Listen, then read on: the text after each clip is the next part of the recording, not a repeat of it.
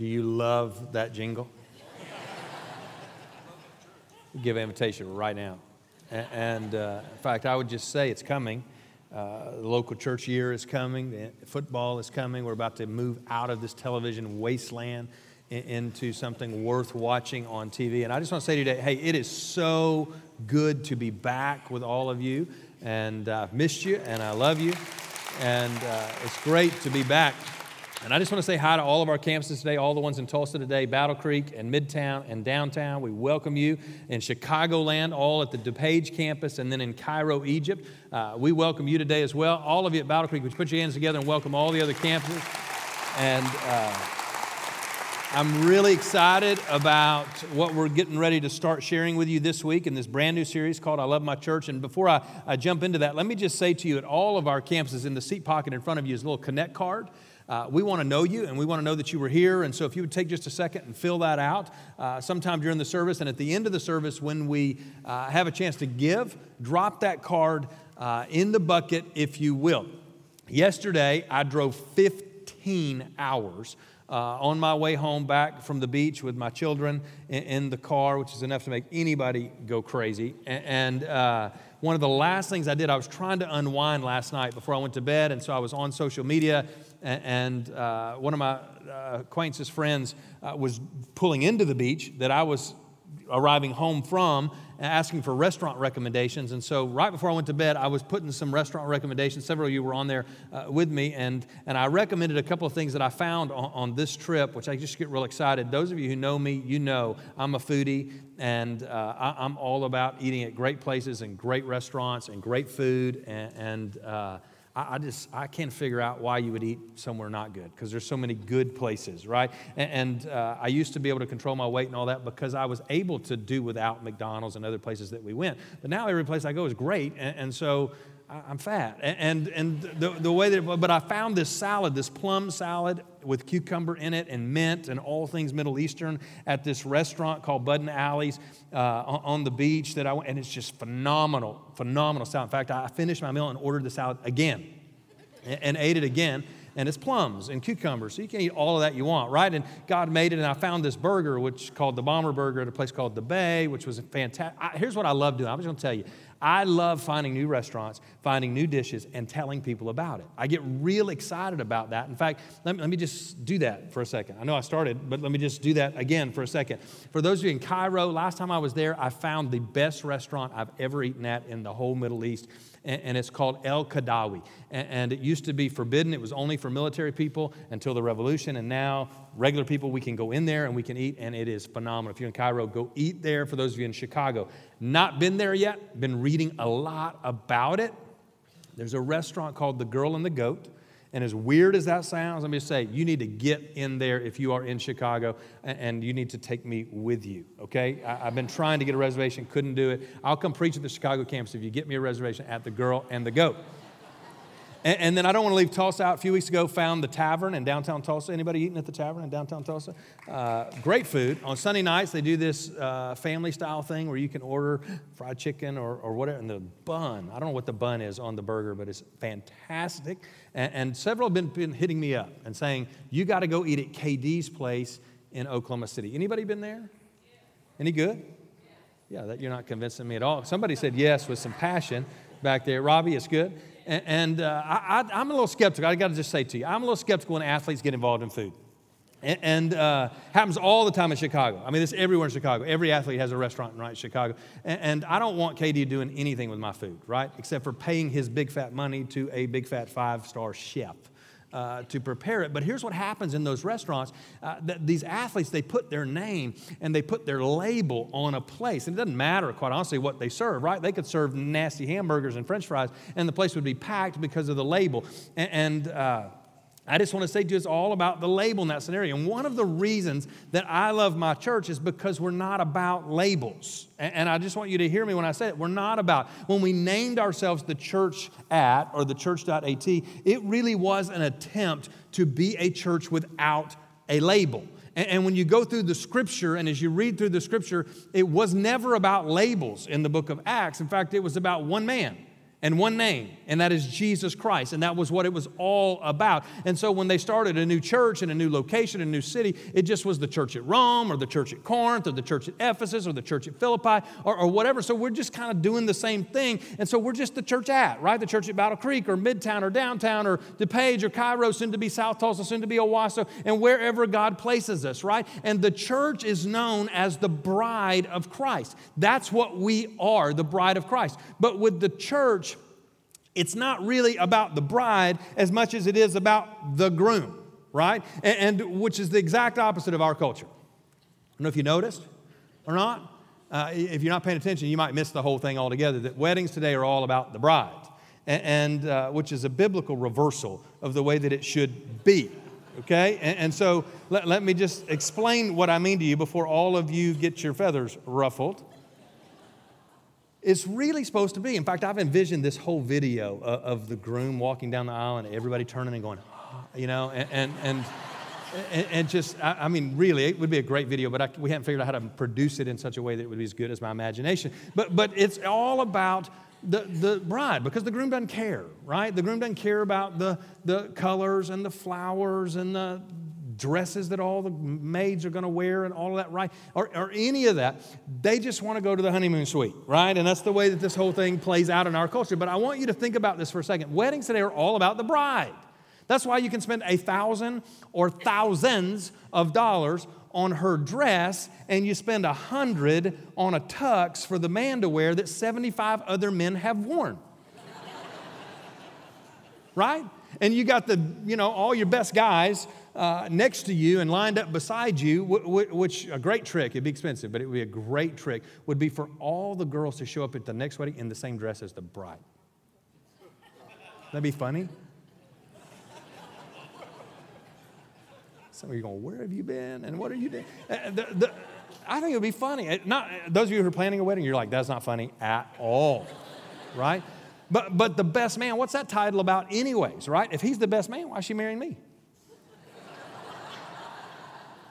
Which is kind of why they're all dressed the same to begin with, because if he gets chickened out, they just move him forward, which is why, the preacher says, do you take this man instead of Robert Jones or whatever his name happens to be, right? Just in case he gets scared, we just move them all forward. And shouldn't it be the groom and a good guy? Isn't that a better title than the groom and the best man? But in the body of Christ, listen, in the marriage supper of the Lamb, we're the bride. But really, it's all about him, the groom, and us lifting him up. And it's about Jesus Christ, and it's about us magnifying him. And Jesus, by the way, when he walked around on earth, was all about people, and consequently, we're all about people as his bride. And over the next few weeks, I'm going to show you 5 reasons why I love our church. 5 things that you and I can point to say, this is why we are so jazzed about our church. And all of them, by the way, have to do with people. And which God's heart is on people. And so today, I love my church, first of all, because it is a place, and I want you to write this down, where found people find people. It is a place where found people find people. And you as a group, quite honestly, you as a group of groups, are motivated and passionate and determined to find other people and tell them what happened to you and to tell them what Jesus did in you and for you. And you want to invite them to experience that relationship too. Found people find people. And that's one of the building blocks of our church, of TC. And so to illustrate this, I want to show you a video. In fact, I would just confess to you, this was sent to me a few weeks ago, right after student camp. And over 10 years of student ministry and almost 12 years now of pastoring a church, never received a video like this. In fact, I want you just to watch this video of these kids. Okay, thank you, Alex. Thank you, Alex, for the opportunity for the church camp, for the church Goddard. We really do appreciate it. Sorry, guys. I have some friends who got saved and baptized there at the church camp, Legacy Camp. One is Mario, and my other brother, Devin, he's not in here at the time, he's with my dad. And we just want to thank Spencer and Tyler for the great experience that they've done in our lives. And yeah, thank you guys. Well, I wanted to thank Tyler for helping us out, helping to go out and getting us to go, and helping me out so I could go get me better with God and get me closer. That's really it. So say thank you. I thank Tyler for helping us, being there for us, and his Spencer for helping us, being there for us, and praying for us. And I love y'all. And I want to thank Tyler for everything. And Spencer and Alex. Just say I love you guys. That's all I got to say. I don't know. I'm stuck right now.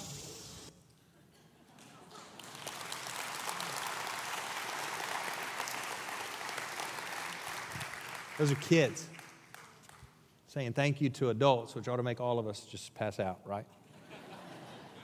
That's a miracle in and of itself, but the greater miracle is the changed life that went and found his brothers, and their lives were changed, and went and found their friends, and they got saved, and they got baptized, and you paid for it. I love this church, man. That's incredible. In fact, in a day and an age when churches are running away from children's ministry and running away from student ministry, I love the fact that you are pushing the pedal to the metal and saying, no, we got to go get kids, and we got to tell them about Jesus before they get out of high school, and we got to minister in a way that they understand. And by the way, looking for people and looking for something, you don't do that on accident. It just didn't happen by accident, right? You don't look for something by just aimlessly wandering around. I don't know if you're like me. I'm a little OCD. When I lose something, I'm flipping stuff over to find it. It doesn't even matter, quite honestly, what the value of what it is I've lost. Meredith is like, it means nothing. I'm like, it's lost.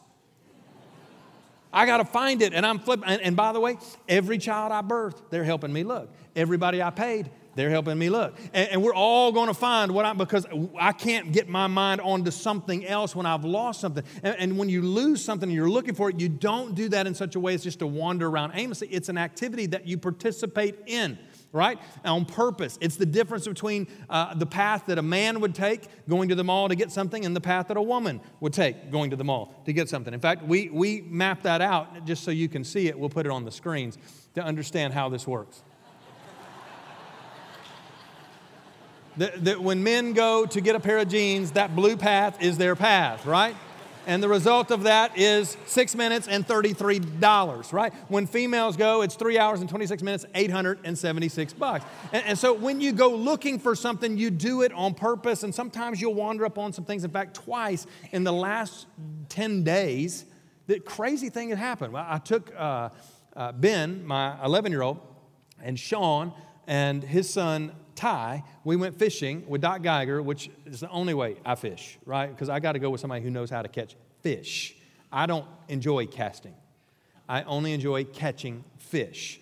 And casting is way too boring of a sport for ADD people.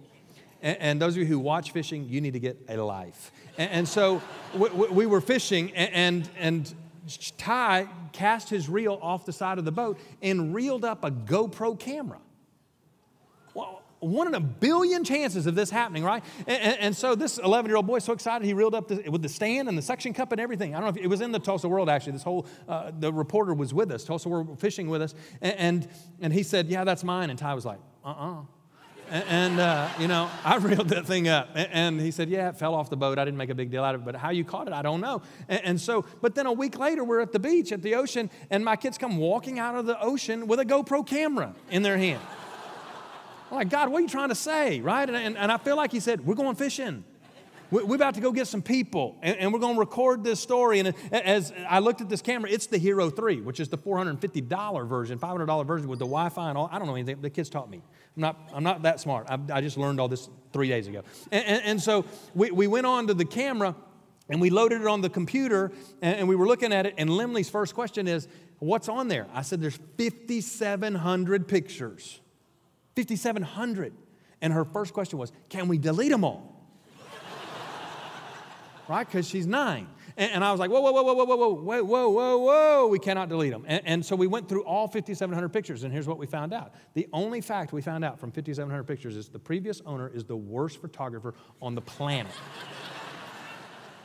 And they have feet. That's the only 2 things we know from these videos and cameras from this particular GoPro. So my family got a new GoPro. courtesy of the Lord, right? And the ocean. But I tell you that story, and let me just back up. A few years ago, we were at Rosemary Beach, and at night, one night during the week, they show a movie out on the lawn. And so we watched the movie out on the lawn, and then we were leaving to go back to the house, and Benjamin said, I lost a shoe. How do you lose a shoe? So what do you mean you lost a shoe? And he said, I lost one. I said, you got one? I said, you didn't put them together? He said, no, I took them off at different times.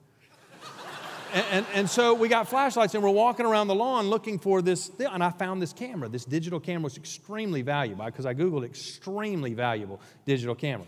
And so I called the Lost and Found at Rosemary and said, hey, anybody looking for a camera? And the 16-year-old kid said, nobody's looking for a camera, just bring it to me, and I'll take care of it. I said, that ain't going to happen. And I said, that ain't gonna how it's going to work. And so every day before we left, I called and said, anybody lose a camera? No. So it went in our camera bag and went home with us. Well, a few months later, I got the camera bag out, and I saw the camera. I was like, oh, I forgot all about that thing. And so, of course, it's dead. So I got on Amazon or eBay. I ordered a charger for the camera. We got the charger in the mail a few days later. We plugged it up one morning early. Eli and I are sitting out on the back porch in the summer, and we plug this camera in, and we go through, I think, over 3,000 pictures. And we have a legal pad, and we are making notes.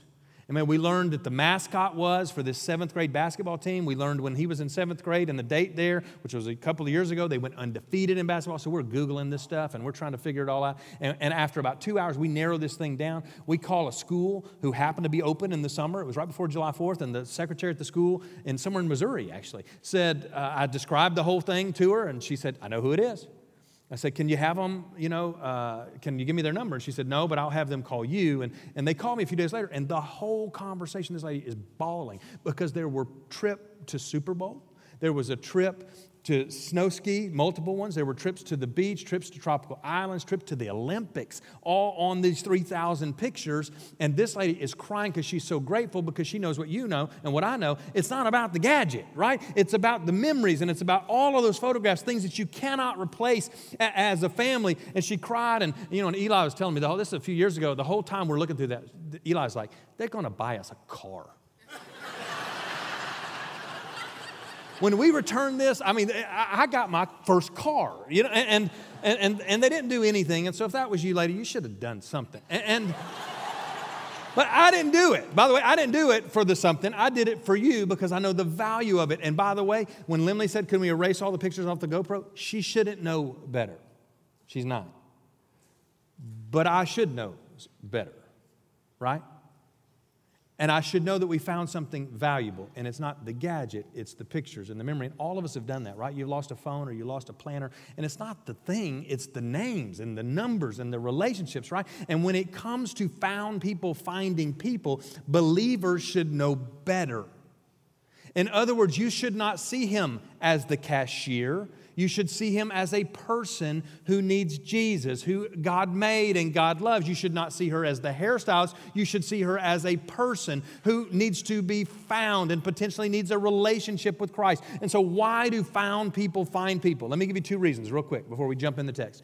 Number 1, found people find people because found people are changed. And when Jesus finds us, he never leaves us the same. He doesn't. Before Jesus found us, we were lost in our sins, but Jesus found us and he cleaned us up from the inside out. Paul tells us in 1 Corinthians chapter 6 and verse 11, you were cleansed. And not just cleansed, you were made holy and you were made right with God. How? By calling on the name of the Lord Jesus Christ and by the Spirit of our God. You remember. You remember when you first came to Christ, right? First time you turned to Jesus, you remember how powerful that was? You know how powerful it is because of the change that happened in your life. And when Jesus finds us, he changes us. And when he changes us, we want to find others and we want to tell everyone about the great things that Jesus has done in our lives. In John chapter 1, there's this story about Jesus finding Philip and then Philip turning around and finding Nathanael. And the story just goes on and on. I could point to about a dozen stories that I know of in our church, in the life of our church, where we we would say so-and-so found so-and-so who found so-and-so who found so-and-so who found so-and-so and his whole family who found so-and-so and his ex-wife who got married again because they both found Jesus and so-and-so and so-and-so. And the story, 17 people long that I know of. Multiple tracks and stories like that in our church. There is something about being found by Jesus that makes us want to find others, which is the second reason. Found people are excited. We're excited about being found, and we're found by Jesus. We're changed by Jesus, and we ought to be excited about that. It's not unlike some of you who've gotten into network marketing, right? And I don't know what happened to our world. Like every business is now a network, right? And that's the way it works now. I don't know what happened. It just flipped overnight, and I wouldn't have guessed it. In fact, I would have said it wouldn't work. In fact, I said a few years ago, Twitter will never make it, and so I'm not good at those kind of predictions, but those of you who get real excited about whatever your gadget or widget or product or drug or patch or whatever it is that you have, you guys get so excited about it, and the truth is we can't get away from you. And we can't get you to shut up, right? Everywhere you go, you get on an airplane and you're going to talk about the whole flight, right? Or you tell us about it on Facebook and Instagram and Periscope and Twitter and all of those things. And I just want to say to you, there is something about being found. You have this thing you love that you found and has changed your life and has revolutionized whatever, your health or your fat or your hair or whatever, right? And you're so excited about it. There's something about being found by Jesus Christ that should make us that excited or more, right? That should make us that excited or more, that we can't help it, that we have to tell people about Jesus, that we can't go a day without inviting somebody to our church. Found people find people because they are changed and they're excited about it. Now let's jump into the text today. John chapter 4. I want to show you a story that crystallizes what I'm talking about today and how this plays out in the Bible. And I want to give you a little background of this story before I jump into the story. Jesus has got this run and gun thing going on with the Pharisees, right? And the Pharisees, according to the first couple of verses of chapter 4, have heard that Jesus and his crew are baptizing more people than John the Baptist and his crew. And so they're a little disarmed by the way that this is playing out and the competition that is coming to their turf and their power. And so Jesus hears about this and says, I'm going to leave Judea. I'm going to go back to Galilee for a while. Typically, the geographical route would take you through Samaria back to Galilee. But for a Jew, you would typically go around Samaria. We've talked about this dozens of times. Jews do not like Samaritans. And so they would go around Samaria to get to Galilee. But in verse 4, look at it. The Bible says Jesus had to go through Samaria. Underline that phrase, had to go in your Bible. Why does he have to go through Samaria? It has nothing to do, by the way, with Apple Maps giving him bad directions. It happens all the time. In fact, I found a new app yesterday on the way home called Waze, W-A-Z-E. Anybody know Waze? Oh, it's like the eye in the sky. It is crazy. You're driving on the road and Waze will go, watch out, object in road, and like 100 yards later, there's a big wheel in the middle of the interstate. Like, how do they know that? And these people are reporting all this stuff on this app, which comes in real helpful when he says, policeman in 5 miles. I love this app, right? I love it because I just wanted to know so I could wave at the policeman when I go by at the speed limit. Like I don't usually get to do, right? And in this place, it's not because he got a bad app or bad directions. There's the will of God thing happening here that says Jesus had to go to Samaria. It's because he's got business in Samaria. He's got to go find someone. Look at verse 5.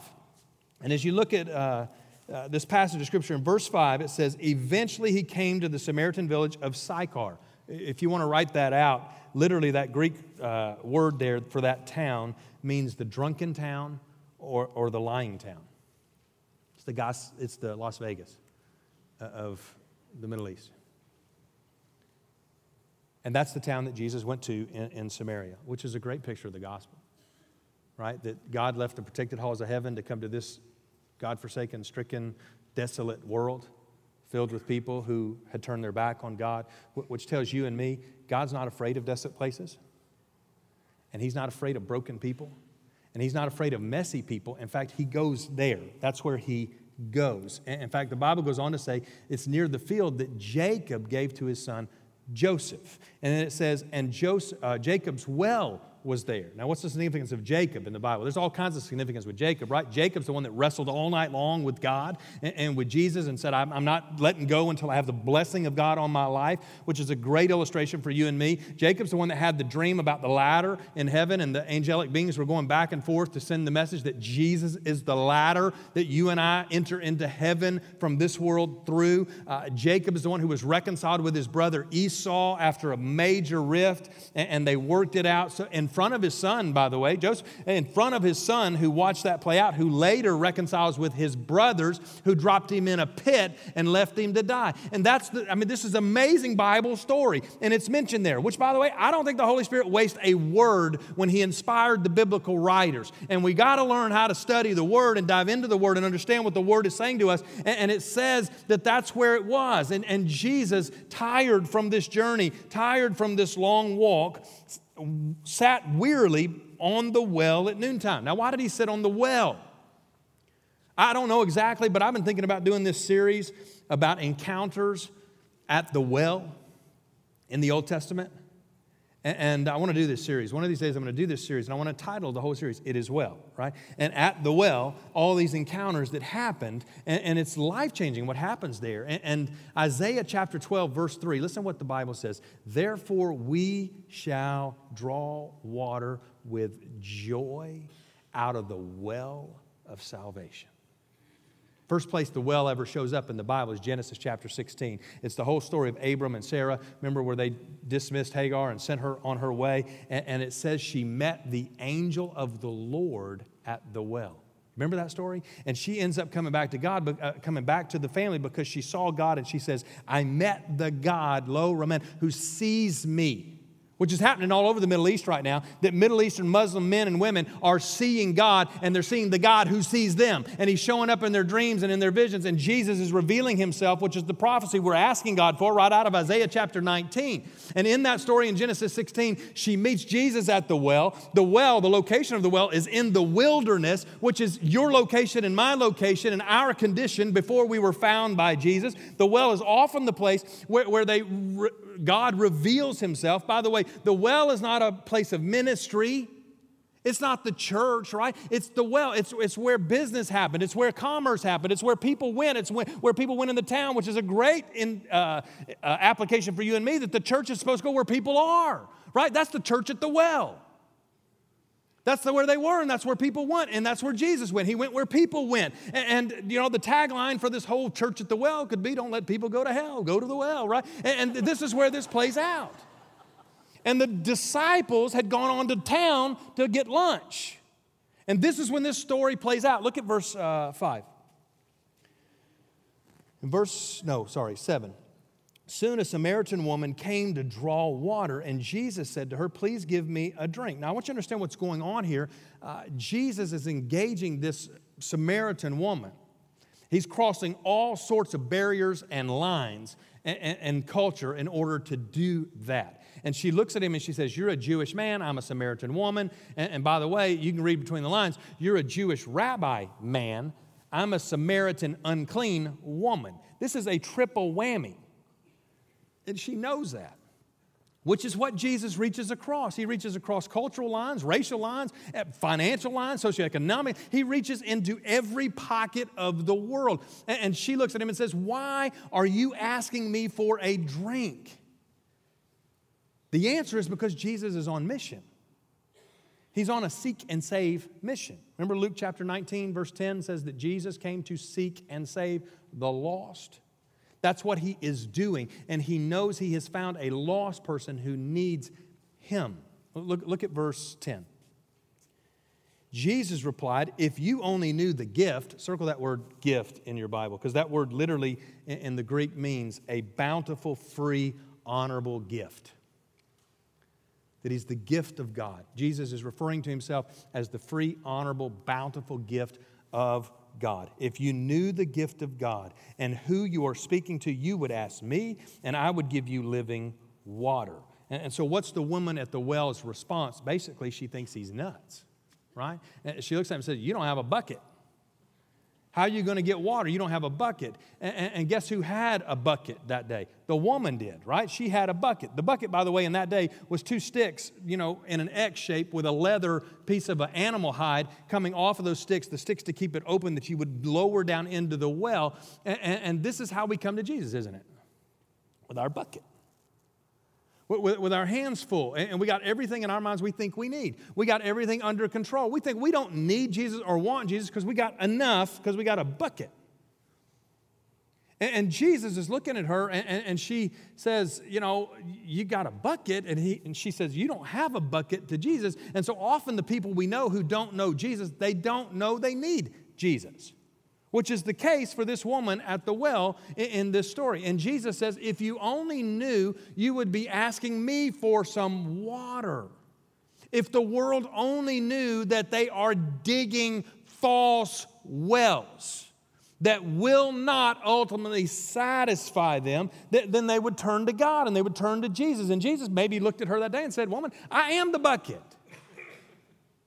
I am the bucket. In fact, my bucket is so full, I can fill all of your buckets and not lose anything in the process of filling all of your buckets up. Which, by the way, the ultimate bucket list is the list of Jesus, and you're on it.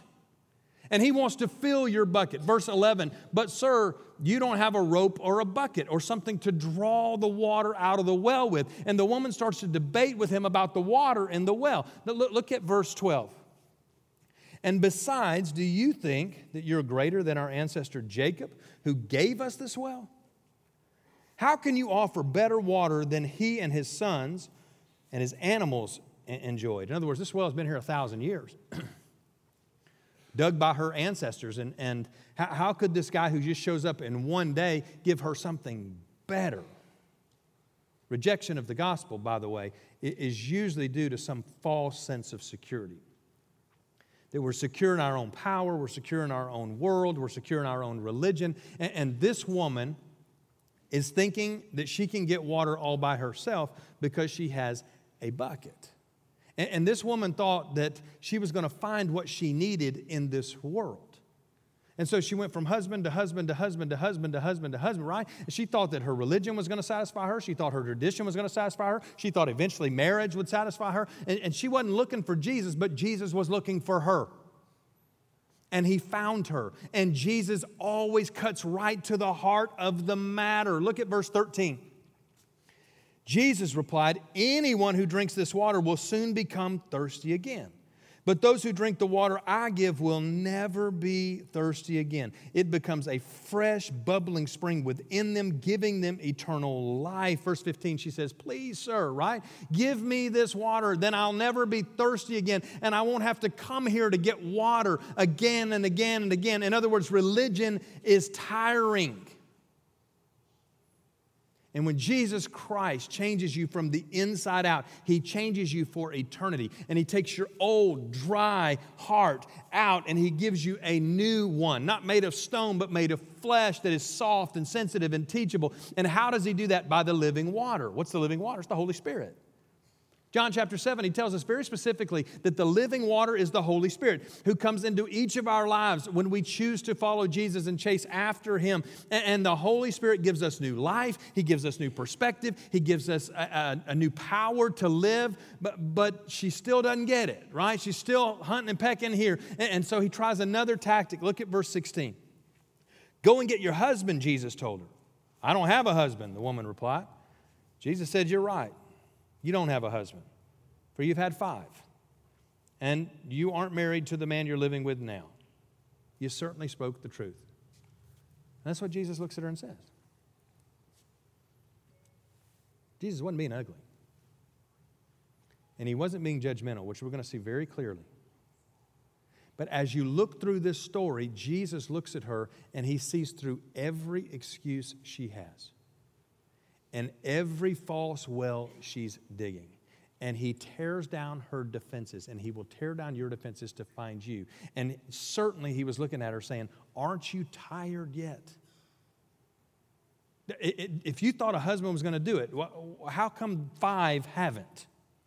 Which, by the way, I've had a lot of friends who've been in and out of marriages, and when they're honest with me, they say, the problems went to the next marriage too, because I went to the next marriage.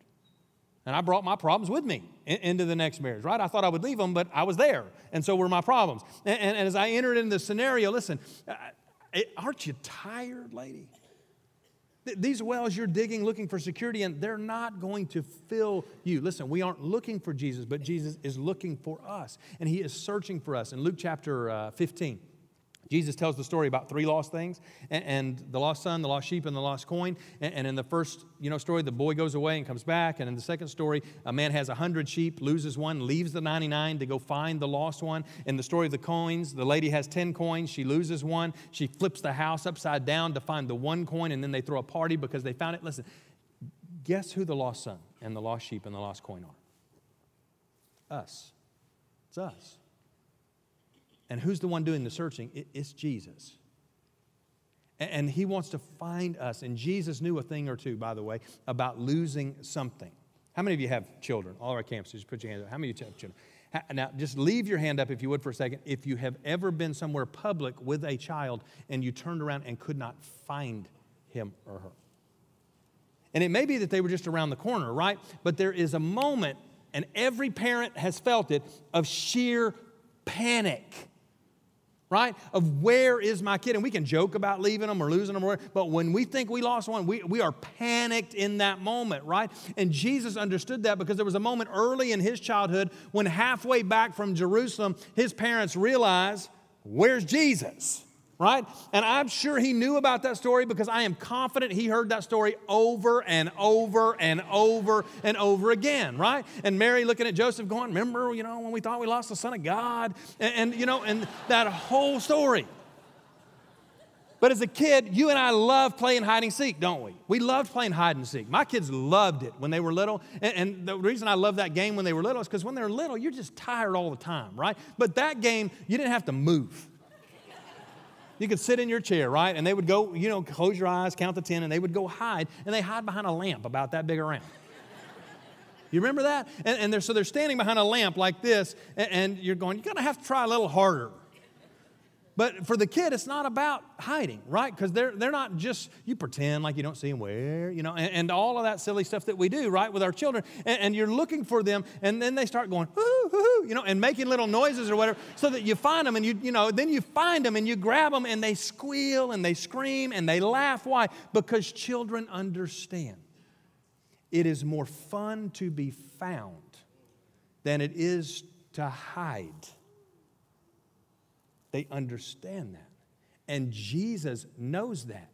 And he knows there is more joy in being found by him than there is in hiding from him. So he will do whatever it takes to find you. Even when you're not looking for him, Jesus will do anything to find us. And Jesus' words did not come to this woman with scolding, right? He wasn't shaking his finger in her face saying, you shacked up with that guy and that guy and that guy. And that's not the way it plays out. No, he accepts her and he loves her. And he tries to convince her. And finally, he confronts her with the evidence that he is Lord. Which, by the way, I don't know if you read my blog this last week. I hope you will. That in our culture, as we encounter the culture, this book is our only source of truth. And what this book calls sin, we call sin. We can't change that. We don't have permission to change that. But this book is our only source of truth. Jesus is our only model of how to convey truth. And I got friends in religion who got truth and no love. And they act like jack butts. And I got friends who got love and no truth. And Jesus is saying both are required in this story. Listen, the woman changes the subject really quick. And she says, hey, you Jews worship in the temple, and us Samaritans, we worship over there on the mountain. Which is right? Is it us or the Jews? And she's trying to debate with him about religion and worship styles, which is going nowhere. And she's probably trying to change the subject because she is uncomfortable. And most of the time when people change the subject, it's because there is a deeper issue. And so many, many times when you talk to somebody about Jesus, all they want to do is debate, right? And if Jesus is who he says he is, then why did this one Christian one time offend me and say that and hurt my feelings or whatever? And I want to say to you, quit using that as a crutch to stiff-arm God Judge God by God. And see what kind of love and truth is there. Listen, people change the subject because they're uncomfortable, and they are usually uncomfortable as they begin to realize that the wells they are digging are not going to satisfy them, and that they need Jesus. And Jesus is doing something under the surface in their life. But Jesus, listen, he doesn't get into that debate with her. He just accepts her, and he says, hey, you're worshiping a God you don't know. That's an amazing truth right there. God you're ignorant of. Paul said the same thing in Acts chapter 17. As he said, these statues, there's the statue to the unknown God. God you don't even know who he is. Let me tell you about the God you don't even know who it is. And by the way, there's probably people at our churches today, one of our churches, you're here to worship. You came to worship and you don't know God. And you don't know Jesus yet. And today, Jesus wants to find you. And the joy in being found is unbelievable. Jump down to verse 23. In verse 23,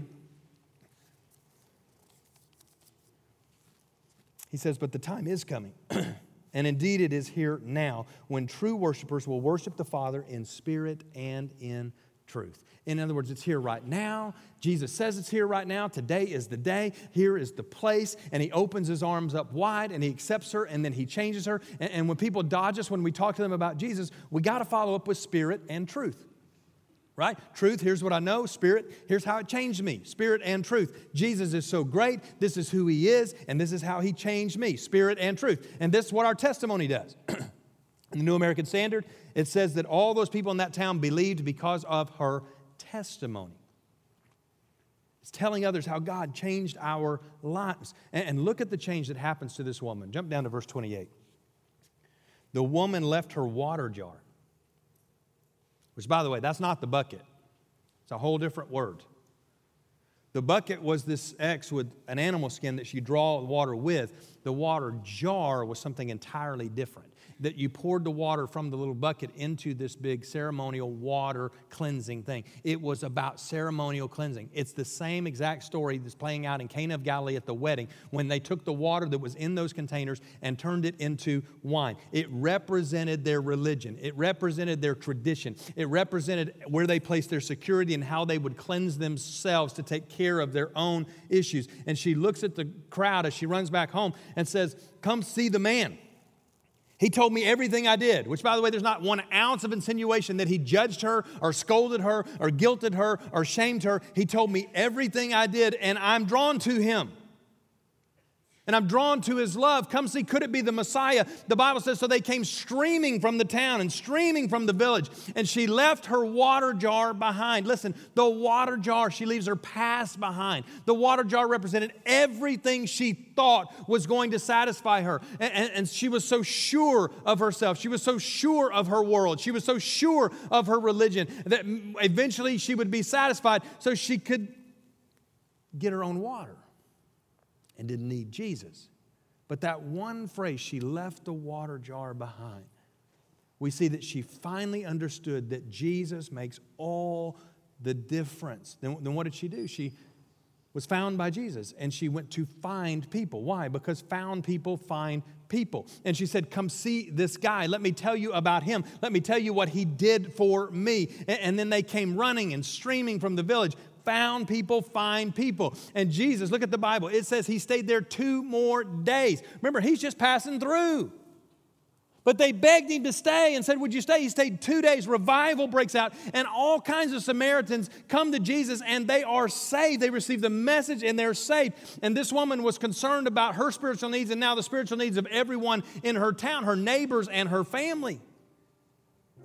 She was concerned with other things, right? That's why she brought her water jar. But then she left that behind and went and found people who need Jesus. She left her water jar behind. She left her cares behind. She left her concerns behind. She left the job behind. She left all of those things behind. And she went to the place where she found true love. She left all of her security, her trust in the world and her trust in her religion, her trust in marriage, and she traded it for spiritual security in Jesus Christ. And she was changed, and she wanted others to be changed. Now think about the people that may have been in those crowds streaming out of that town that came to know Jesus because she left her water jar behind. Who do you think was in that crowd? I'm guessing her 5 ex-husbands were in the crowd. I'm guessing there were people in the crowd who knew her whole story and said, isn't that her? Isn't that the woman who shacked up with all those guys? Isn't that? Yes, it's her. But she's different. There's something different about her life. We got to go see what it is. And her story was one of hardship and bad choices, but it was redeemed. And she used her story to bring others to Jesus. Why? Found people find people. A few weeks ago, a man who's one of the dads of one of the daughters on a little girls basketball team I coach, on Lemley's team. He texted me and called. And he's international, came here from somewhere else, and he speaks English, but it's broken. I don't really know him, and he didn't really know me, but he knows I'm a pastor. And he texted me and said, Pastor, I'm getting a divorce and I need help. And I thought you might be able to help me. And as I prayed for this man, God dropped in my spirit the name of a friend who's been divorced a couple times and is growing in his relationship with the Lord and learning what Jesus is doing in his life. God put his name in my heart. I said, God, what's that about? He said, you need to give him to him. And so I called my friend who's sitting in this service right now. And I said, I want you to talk to this guy. And he said, about divorce? I said, yep, I want you to talk to him about divorce. He said, I know the best attorney. He said, you're going to pay, but you're going to win. You know, and I love this friend. And he said, yes, I want you to talk about that. But I also want you to talk about Jesus. And I want you to tell this man about Jesus. And he sent me a text a few hours later and said, hey, I'm going to begin with Jesus, I'm going to end with Jesus, but I'm pretty sure I'm going to be worldly in between. And then he left me a voicemail. He said, hey, I'm thinking about this meeting, and I'm kind of praying about this meeting, and I'm kind of writing down what I'm going to say at this meeting. And if he gets to the place where he wants to accept Jesus, I'm not real sure. I just got to talk to you about that. That's what the voicemail said. And I'm listening to this voicemail, and I'm laughing with joy. In fact, a couple of times I listened to it, and I wept. Because God put in my heart, this guy's going to get to lead somebody to Jesus at a table. Let him do it. And these guys are going to meet. It didn't happen and when it was set the first time, but it's going to happen. And my friend's going to get to lead somebody to Jesus as a man who's been divorced a couple of times, who understands, and God's redeeming the story.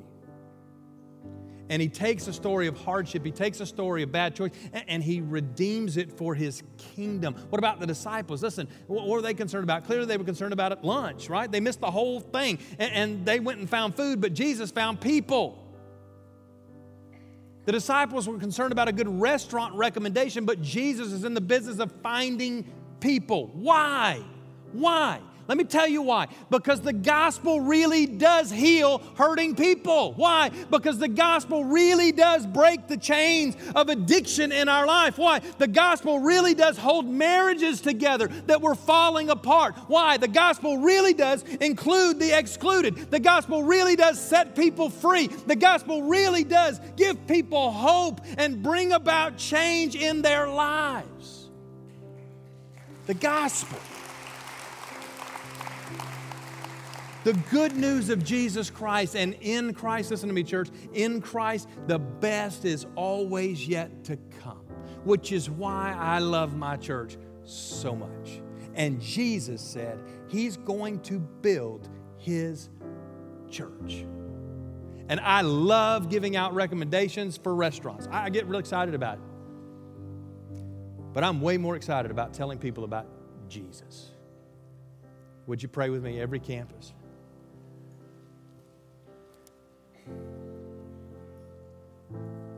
If you're here today and your story is broken or messy, you may think it's a coincidence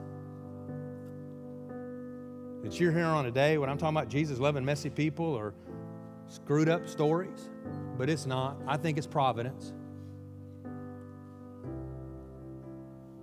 And today you need to know that Jesus loves you.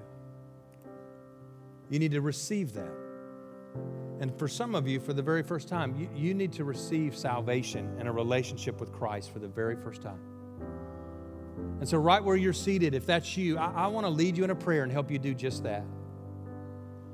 I'm going to pray it one phrase at a time so that you can simply pray it after me. I'm going to ask you to pray it out loud, and I'm going to ask those who already know Christ to pray it out loud as an encouragement to you. So right where you're seated, you want to trust Christ. Would you just pray with me and say, Dear God, every campus, say, Dear God, I know I'm a sinner, but today I ask you to forgive me for all of my sin. Jesus, come into my life to be my Lord, my Savior, my forgiver. And the best that I understand it, I turn my back on my sin and I trust you alone, Jesus, to save me. Thank you for saving me. In Jesus' name we pray. And together we all say, amen and amen. Would you celebrate with the angels in heaven that are celebrating men and women?